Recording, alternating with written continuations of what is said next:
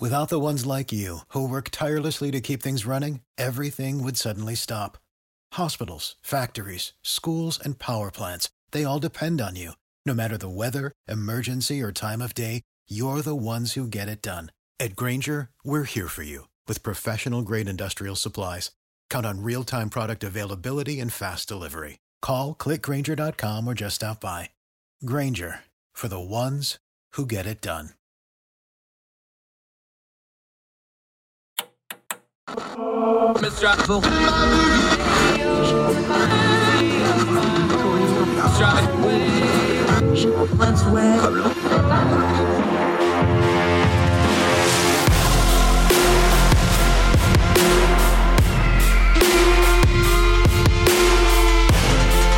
your host, Andrew Donaldson. This is Heard Tell. Heard Tell Show. It is Friday, folks. You made it. Congratulations. Another week in the books. It is February the 18th, the year of our Lord 2022. About halfway through February, a little more, getting to the end of it, getting closer and closer to spring, getting closer to the light of spring and summer until the federal government steps in and takes an hour away from us. But let's talk about that some other time. I'm Andrew Donaldson. Welcome to Heard Tell. We've got a lot of stories we want to turn the noise down on today. We're going to talk a little bit about all the $6 trillion the government rained down on coronavirus relief and how they're now trying desperately to figure out where all the fraud and waste went in that entire batch of money that was as much as the entire federal budget the year before coronavirus hit. Kind of a big mess, and shame nobody predicted it. Oh, wait a minute, we did, because every time you do something under the guise of do something, this happens. We'll cover that story. Also, we're going to touch back in with the Ahmaud Arbery case. The federal hate crimes trial, civil rights trial is going on now. We need to turn down the noise on this a little bit. We need to talk about why race was not brought up in the criminal trial, why it's being brought up now. And we're going to actually read some of the material that is being brought out in this trial, what the McMichaels were saying. We need to be very, very clear that, yes, this was a racially motivated killing, and anybody saying otherwise is just not paying attention.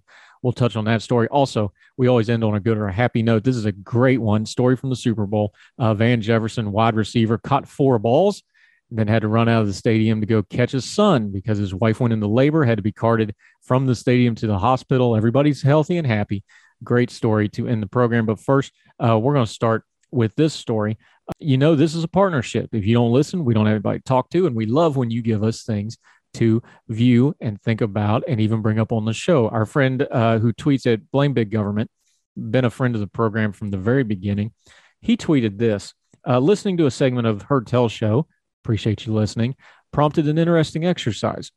Looking back over the last couple of years, thinking about industry and government, how has essential and non-essential been validated or redefined?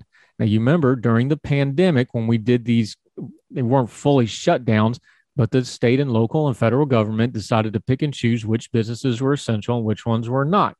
As a matter of fact, the Department of Homeland Security actually made 2 lists, essential and non-essential. Their guidance for essential to infrastructure was things like big box stores, pharmacies, supermarkets, convenience stores, garbage collection, healthcare, daycare, hardware, gas station, banks, post office, vet clinics, farmers markets, and food banks, educational institutions. Remember that one. We'll come back to it in a minute. Businesses that provide necessary shelter and economic disadvantaged people, transportation, warehousing, agriculture. It's a long list. Then they had another list, non-essential things, and this varied state to state a little bit, but this was pretty universal. Theaters, gyms, salons and spas, museums, casinos, shopping malls, bowling alleys, sporting and concert venues. And then there were the ones that varied from region to region that really became flashpoints, restaurants and bars, liquor stores. One of these days, we're going to talk about the ABC system and the tyranny that is. Industrial manufacturer not related to essential function. There's that word again. Construction, labor unions, marijuana dispensaries, gun stores, and home office supplies. Here's the problem with that. If your main income was working in one of those facilities or being a provider to one of those facilities or having something to do with one of those facilities that were named unessential, it's pretty essential to you because now you can't work. And there was a little bit of a disconnect between the folks that could do jobs from home remotely and could not. And there were other issues. I've told the story before. The schools, the elementary and high school in my district is right across the street from a grocery store and shopping center. Now, I understand there was needs to maybe do precautions at school. But it was also something that folks noticed, that teachers and parents cannot go in the schools because it's a deadly zone, but all those same people can congregate at the grocery store and Starbucks across the street every day, the exact same amount of people. Maybe we could have come up with a better way to do things instead of not having school in that district for 15 months. These are all questions folks have. What's essential? What's not essential? And when we have kids with 2-year education gaps, we now know that education was essential, and we probably should have come up with a better plan.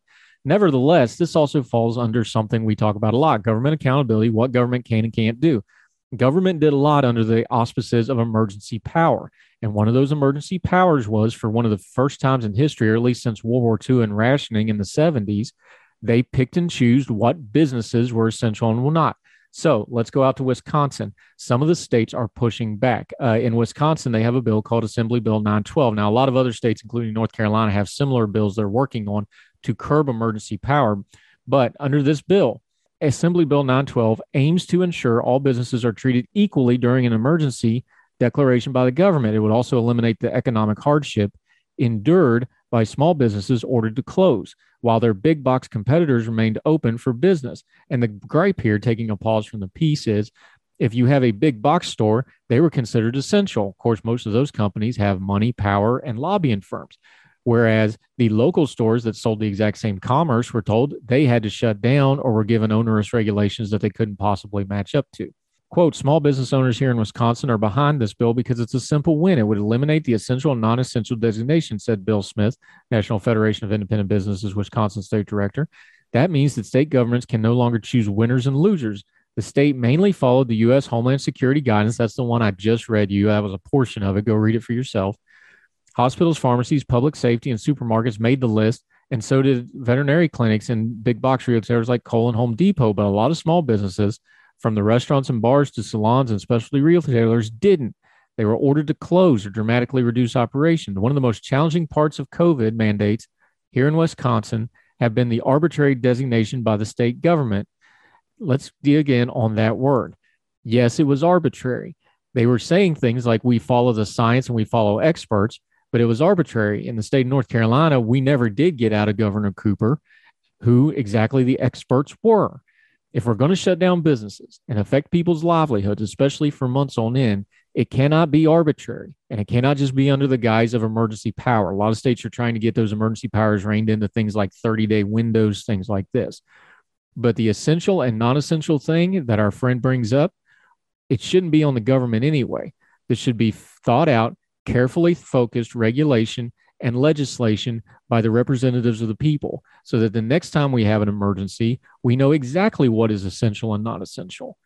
This is a basic form of government, knowing what to do in an emergency before the emergency happens. So if we're not staying on top of our legislators and governors and city councils and county commissions to clearly delineate and distinguish what they would do if we ever have another crisis like this, they are failing in their duties to the people that they represent. There is no excuse for us to not have a plan for the next pandemic or the next crisis or the next situation that might call for economic disruption.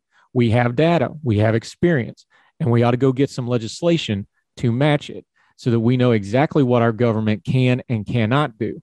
And they cannot just come down and tell people this is what we're doing because unnamed experts or moving and constantly changing science says so. Put it in black and white. Hopes and dreams and rhetoric aren't legislation. Put it in black and white. The people deserve to know what you're going to do ahead of time. And that way they can hold you accountable if you overstep the line. What businesses are essential and non-essential? I'm not sure that's the government's business. Either it's safe to open them or it's not. And everything else is arbitrary and an unnecessary burden that the people and the businesses had to bear. And we shouldn't have to do it again. Get on your legislators, get on your representatives, get on your elected officials, and demand they have a plan for next time. Otherwise, we're not going to have an excuse when they screw us over the next time, because there will be a next time. More Hertel right after this.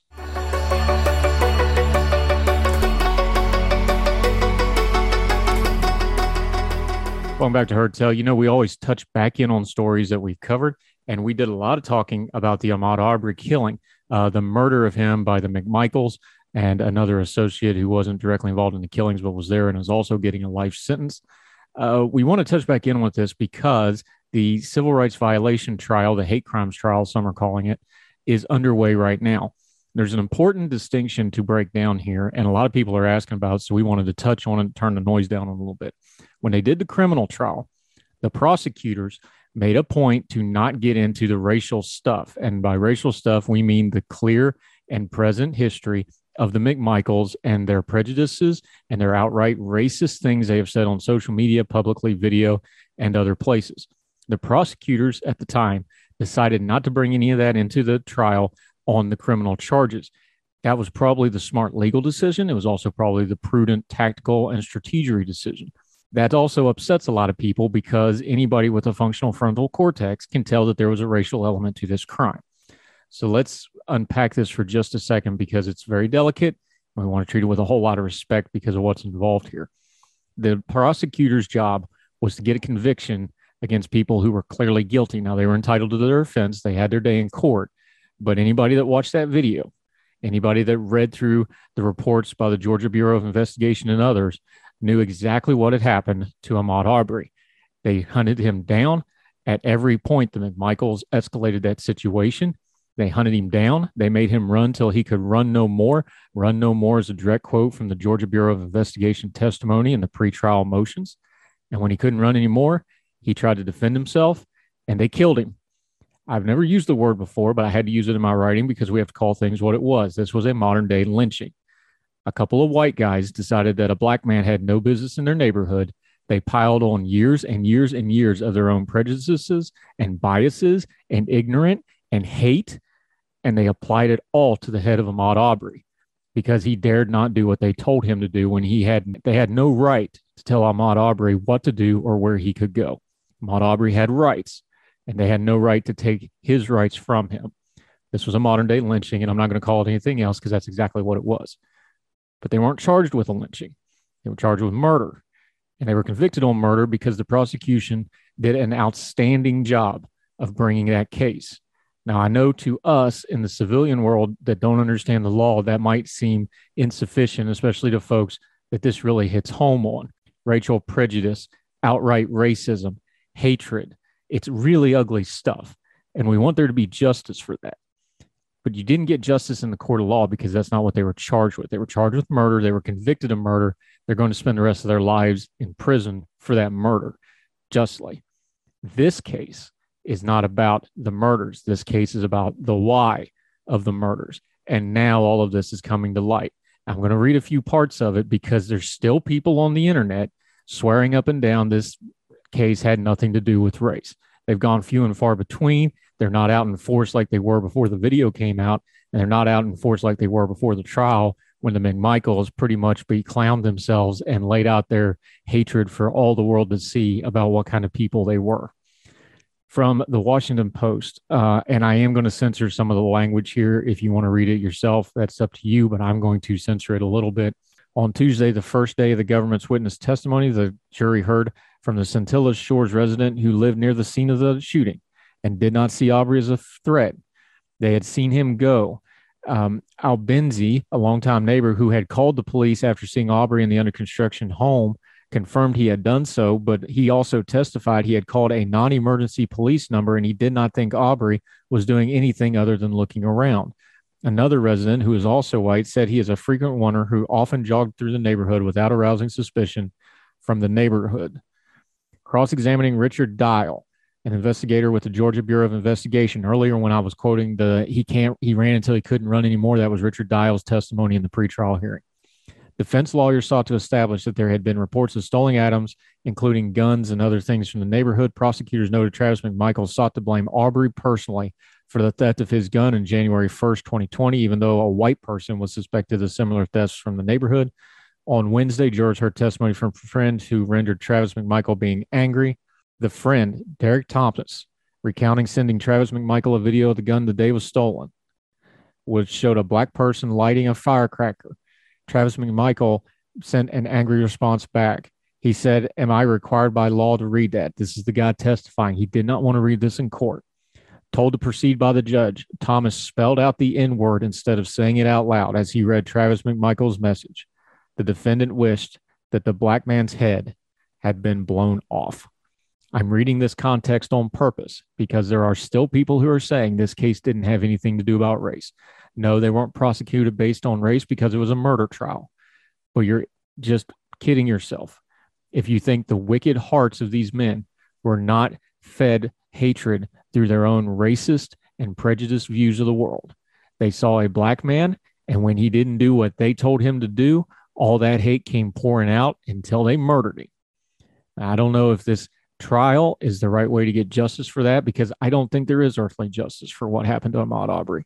But I'm glad it's being aired publicly, and I'm glad at least some folks are going to have to deal with this, look it in the eye, and do a self-realization that this stuff still exists in the world and needs to be defeated and it needs to be prosecuted. And we need to be ever vigilant to make sure we never, ever tolerate it. Because if you give it an inch, it will always end up in violence. More Hurtel right after this.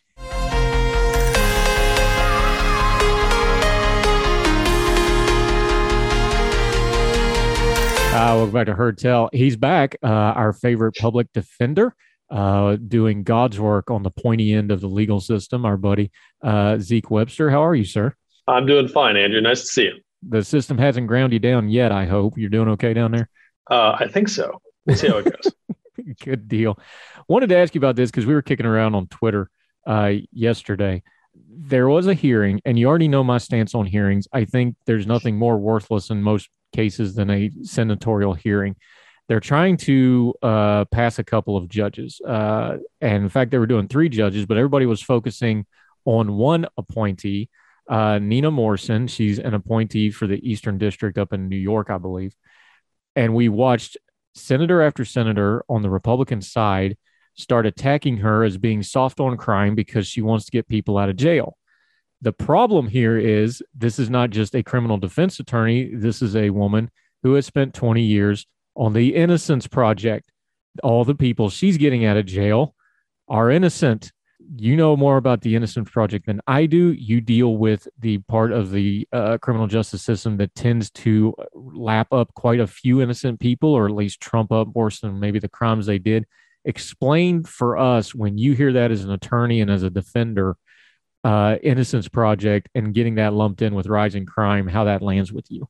I mean, it's one of those things where it's so wrong that it's kind of hard to know where to start.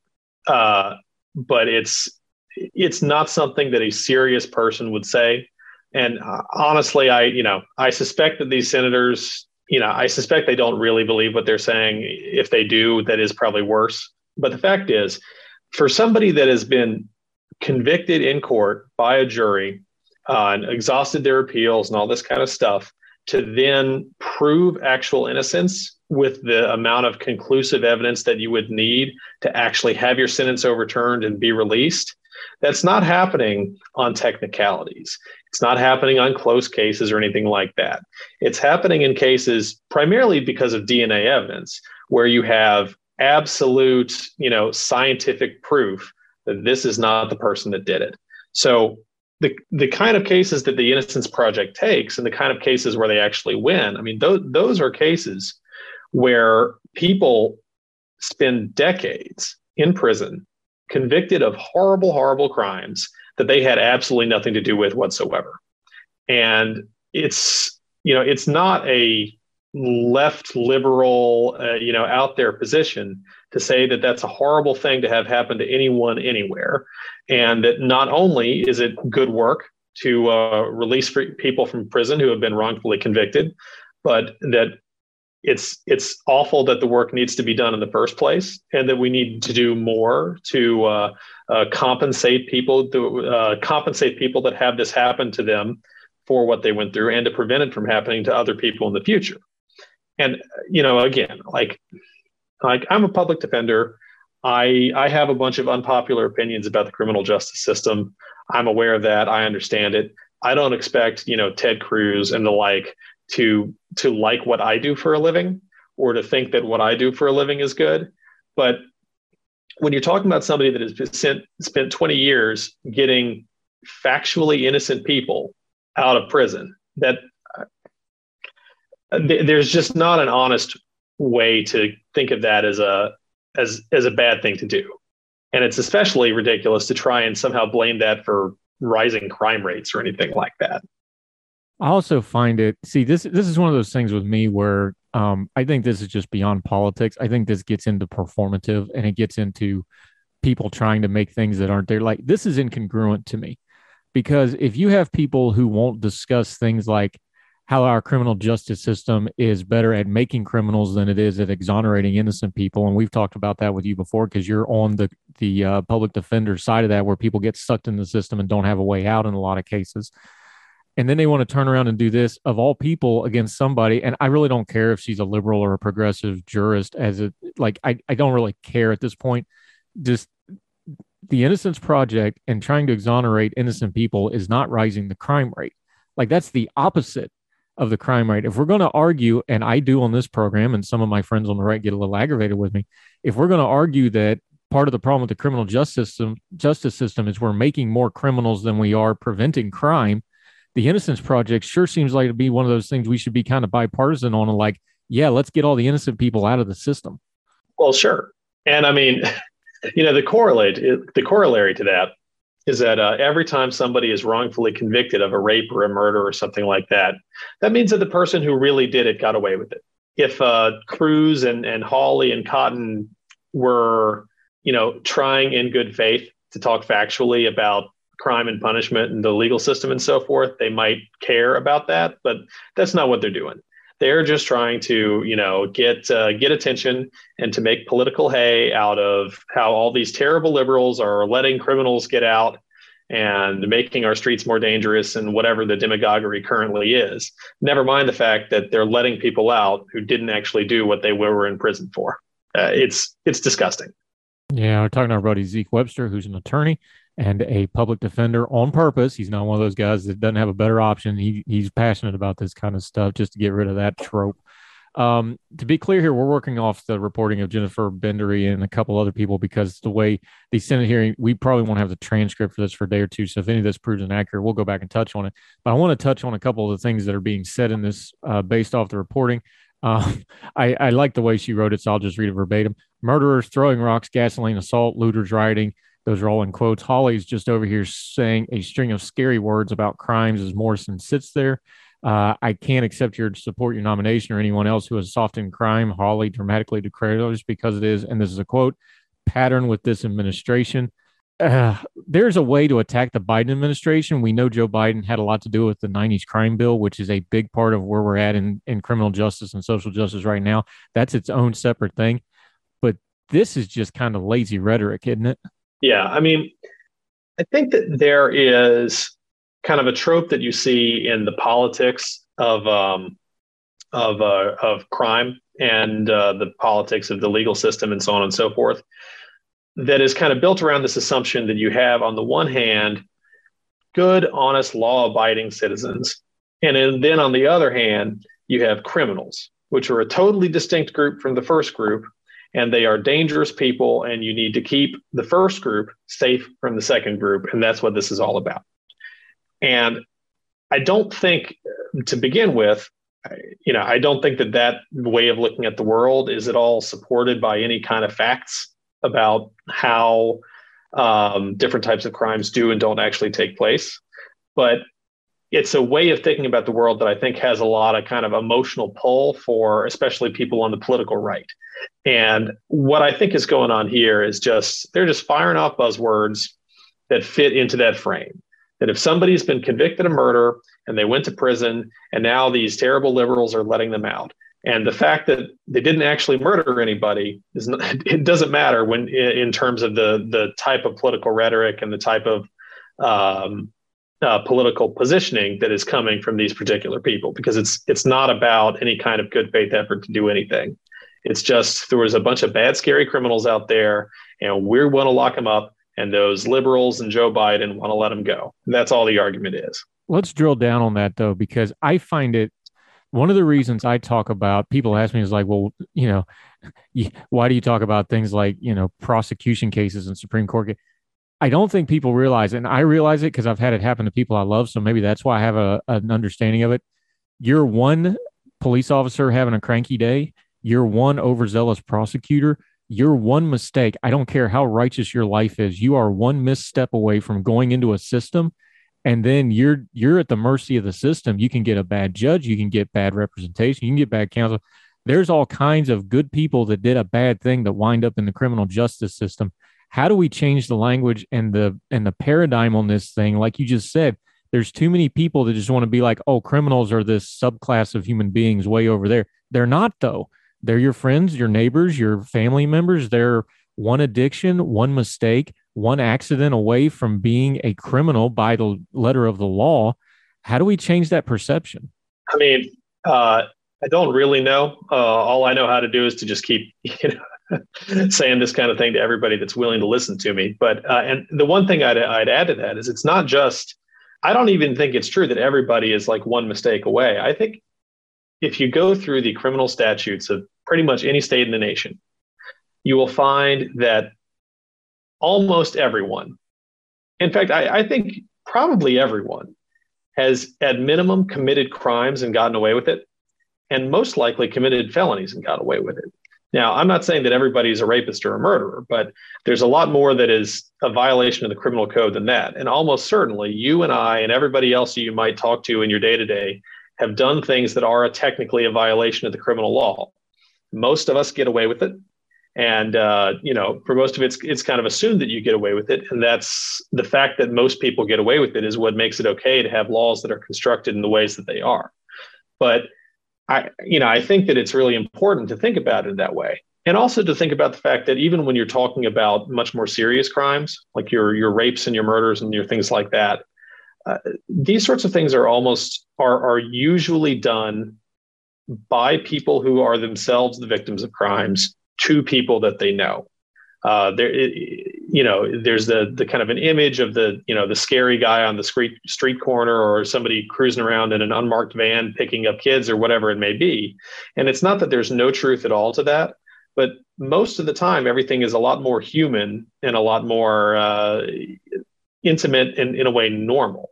That just these are things that people sometimes do for all sorts of different reasons, some better and worse than others. And for that reason, I think that you have to think about people that are accused of crimes, both who have done that and who haven't, as people, and see the commonality we share and the ways in which the system that we have constructed is not very good at recognizing any of those realities.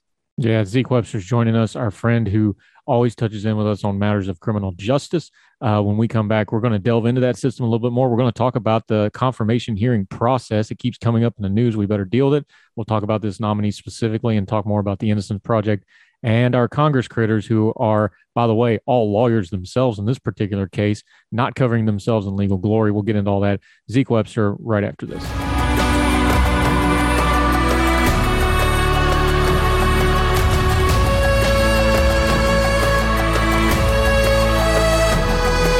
Welcome back to Heard Tell. We're talking about this Nina Morrison hearing. To be fair, she was actually up with 3 other judges because this was going to be kind of a pro forma type of nomination hearing, but it's televised and senators are running for president, so we got to get it on TV.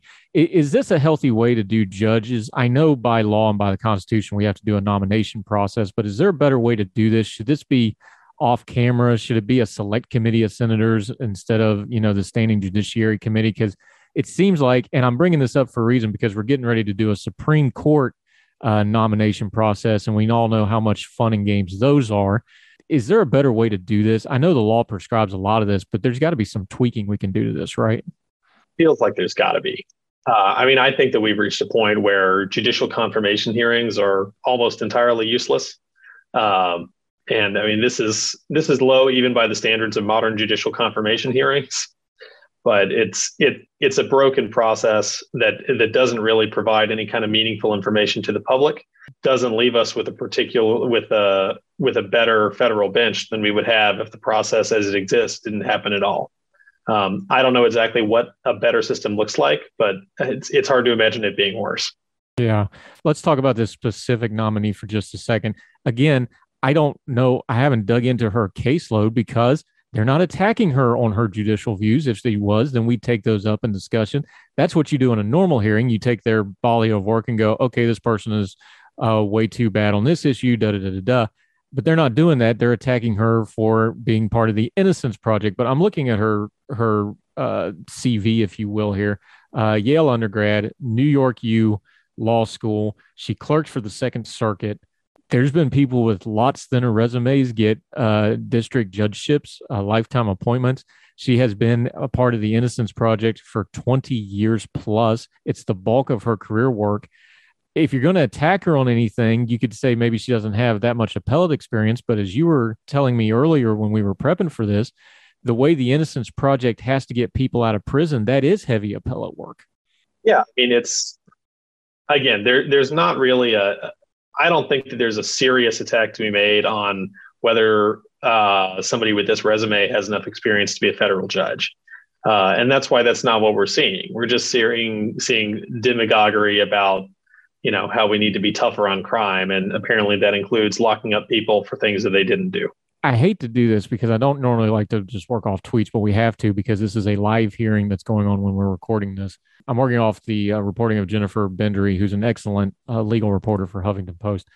There's two items I want to bring to your attention and get your reaction to.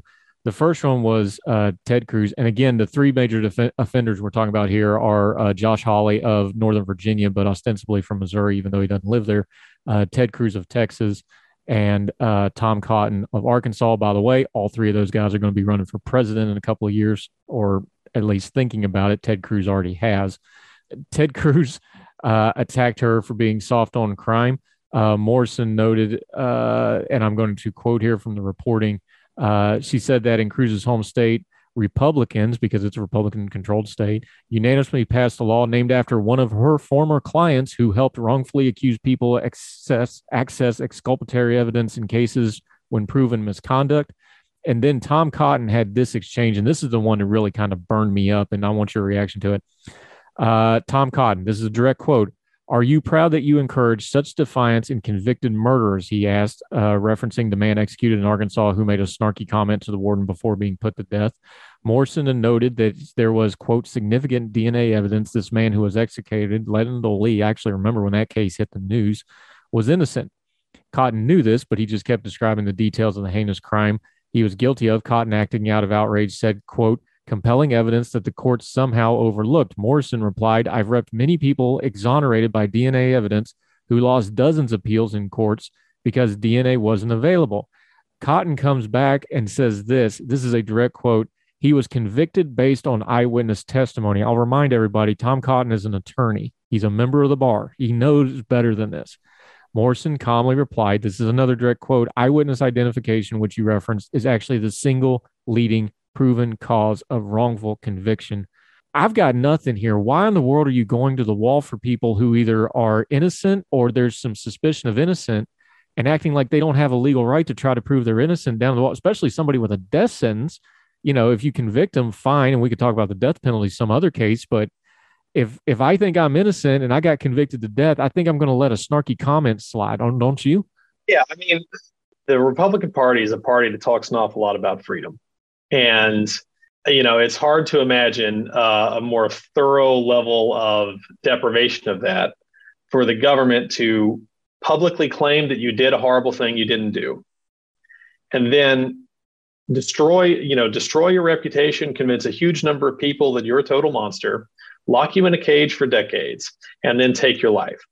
And that's a level of mistreatment by the government, a level of tyranny that most of us can barely even imagine happening to ourselves, especially, for people that live comfortable lives and worry about how much they're going to have to pay in taxes the next year, something like that. We're talking about somebody who's had their entire life, their entire reputation completely destroyed by the government over nothing, over either a mistake at best, or maybe even something more malicious than that.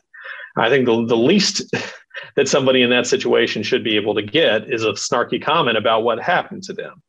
But beyond that, I'd say that, the United States Congress in the 90s passed something called the Anti-Terror, if I'm trying to get this right, I believe it's the Anti-Terrorism and Effective Death Penalty Act, which specifically makes it more difficult for people that have been convicted of serious crimes to raise appellate challenges claiming that they had been wrongfully convicted.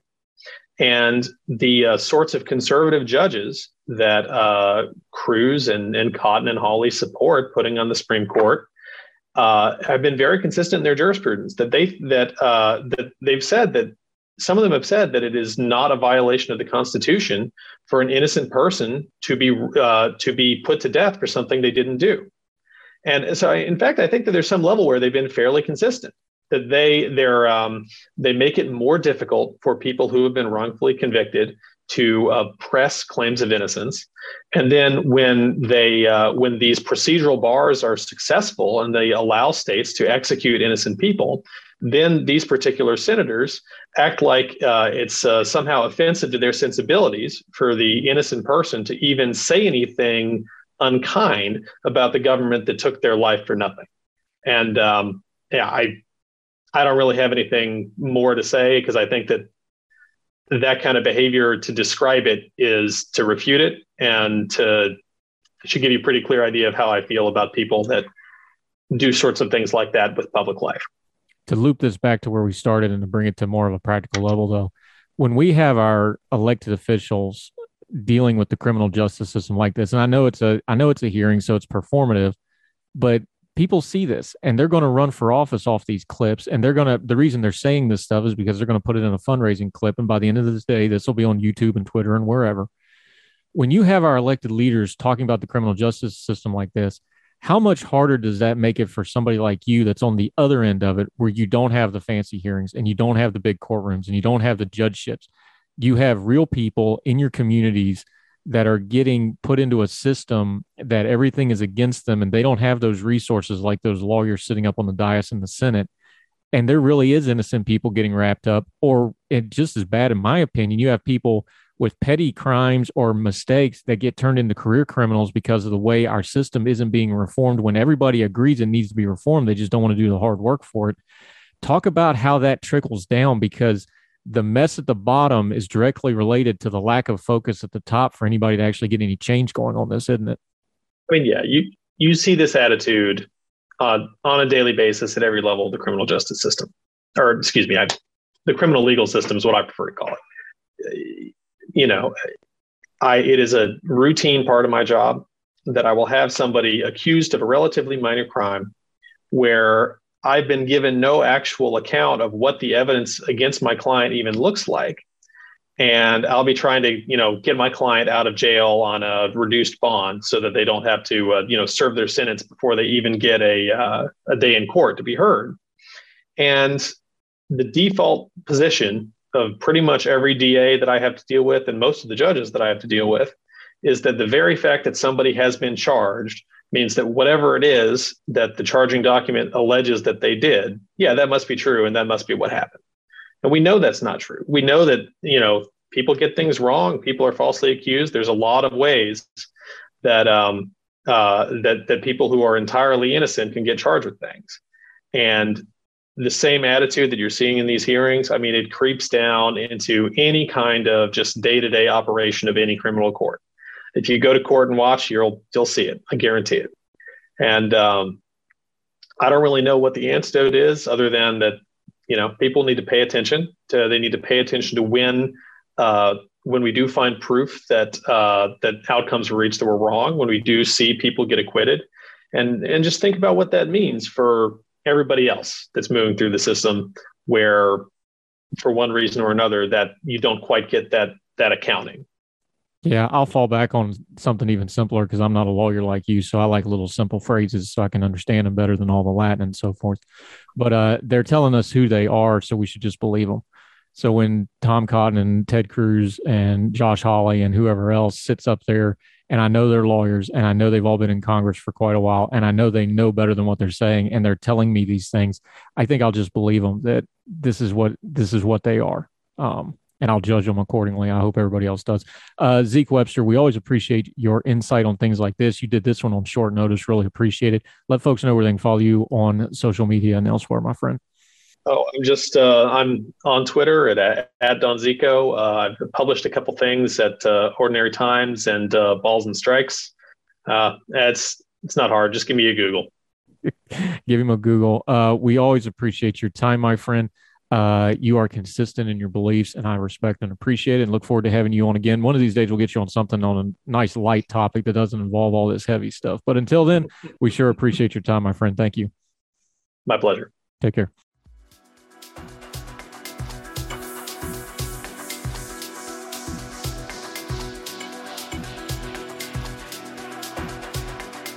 Welcome back to Heard Tell. I'm Andrew Donaldson. Thank you so much for staying with us. It's a theme on our show, government accountability. We line that up with personal accountability and corporate accountability because guess what? If we had all three of those things, we wouldn't have a whole lot to talk about on this show. Alas, human nature is undefeated. We have been critical of all the money and funding that went through during the COVID pandemic and other times of emergency, not because it wasn't needed, not because you shouldn't do it, but because there wasn't due diligence done. And a lot of it was done under the guise of do something. And every time you have do something, you wind up with a mess. Well, lo and behold, here we go, the Washington Post. Quote, this is the title of the piece, immense fraud, and that's in quotes, creates immense task for Washington as it tries to tighten scrutiny of $6 trillion in emergency coronavirus spending. From the piece, I'm just going to take an excerpt. It's quite long. In Stamford, Connecticut, a 46-year-old resident pled guilty after putting a portion of $4 million in coronavirus aid towards the purchase of a Porsche and a Mercedes and a BMW. In Somerset, New Jersey, a 51-year-old woman allegedly invented employees' inflated wages and fabricated entire tax filings to collect $1 million in loans. And in St. Petersburg, Florida, a federal judge sentenced to prison a 63-year-old man who obtained $800,000 on behalf of a business that did not exist. The cases and charges, each announced over the past month, count among the hundreds involving a slew of programs enacted by Congress in the darkest days of the coronavirus pandemic. Money dispatched with such urgency at the time that it is now putting Washington's watchdogs to the test. Roughly 2 years after lawmakers approved their first tranche of rescue funds, the U.S. government is grappling with an unprecedented challenge, how to oversee its own historic stimulus efforts. Now, we're going to pause right here for a second. You do realize that one of the chief goals of Congress is oversight, right? Moving on. Totaling nearly $6 trillion, the loans, grants, direct checks, and other emergency assistance summed to more than the entire federal budget in the fiscal year before the coronavirus arrived, creating a unique and long-term strain on the nation's policymakers to ensure the funds have been put to good use. Policymakers and economists widely agree that the investments helped, but the money remains hard to track. There are lingering questions as to whether it benefited those who needed it the most, and aid continues to be a ripe target for criminals nationwide to the full extent, which is only beginning to come to light. Folks, anytime somebody wants to do something under the guise of do something, or they ram it through as an emergency, and we don't do due diligence, and we, the people, are told to shut up and collar because don't you understand this is good for us, every single time, without exception, this is what happens. They didn't do their due diligence. They didn't carefully craft the legislation. They didn't carefully focus the legislation. They just started raining money down to try to do something and to try to make themselves look good and to try to make themselves look like they were controlling a situation that we clearly now know they had no control over. Maybe we needed that much stimulus, but there had to be a better way to do it, a more focused way to do it, in a way that it actually went to help the people that needed it and not the same old characters, grifters, and power structures. We've already covered on this program how so much of that aid went to power structures and corporations and other entities that probably really didn't need it, but that's how money flows in our economy and in our businesses. They never thought about it. They just did it, and now we're all going to pay the consequences. Because guess whose taxpayer money is going to go to recouping those funds, investigating those funds, and filling in the blanks on the balance sheets when it doesn't add up. We should hold our government accountable beforehand, because holding them accountable after the fact almost never happens. More Heard Tell right after this.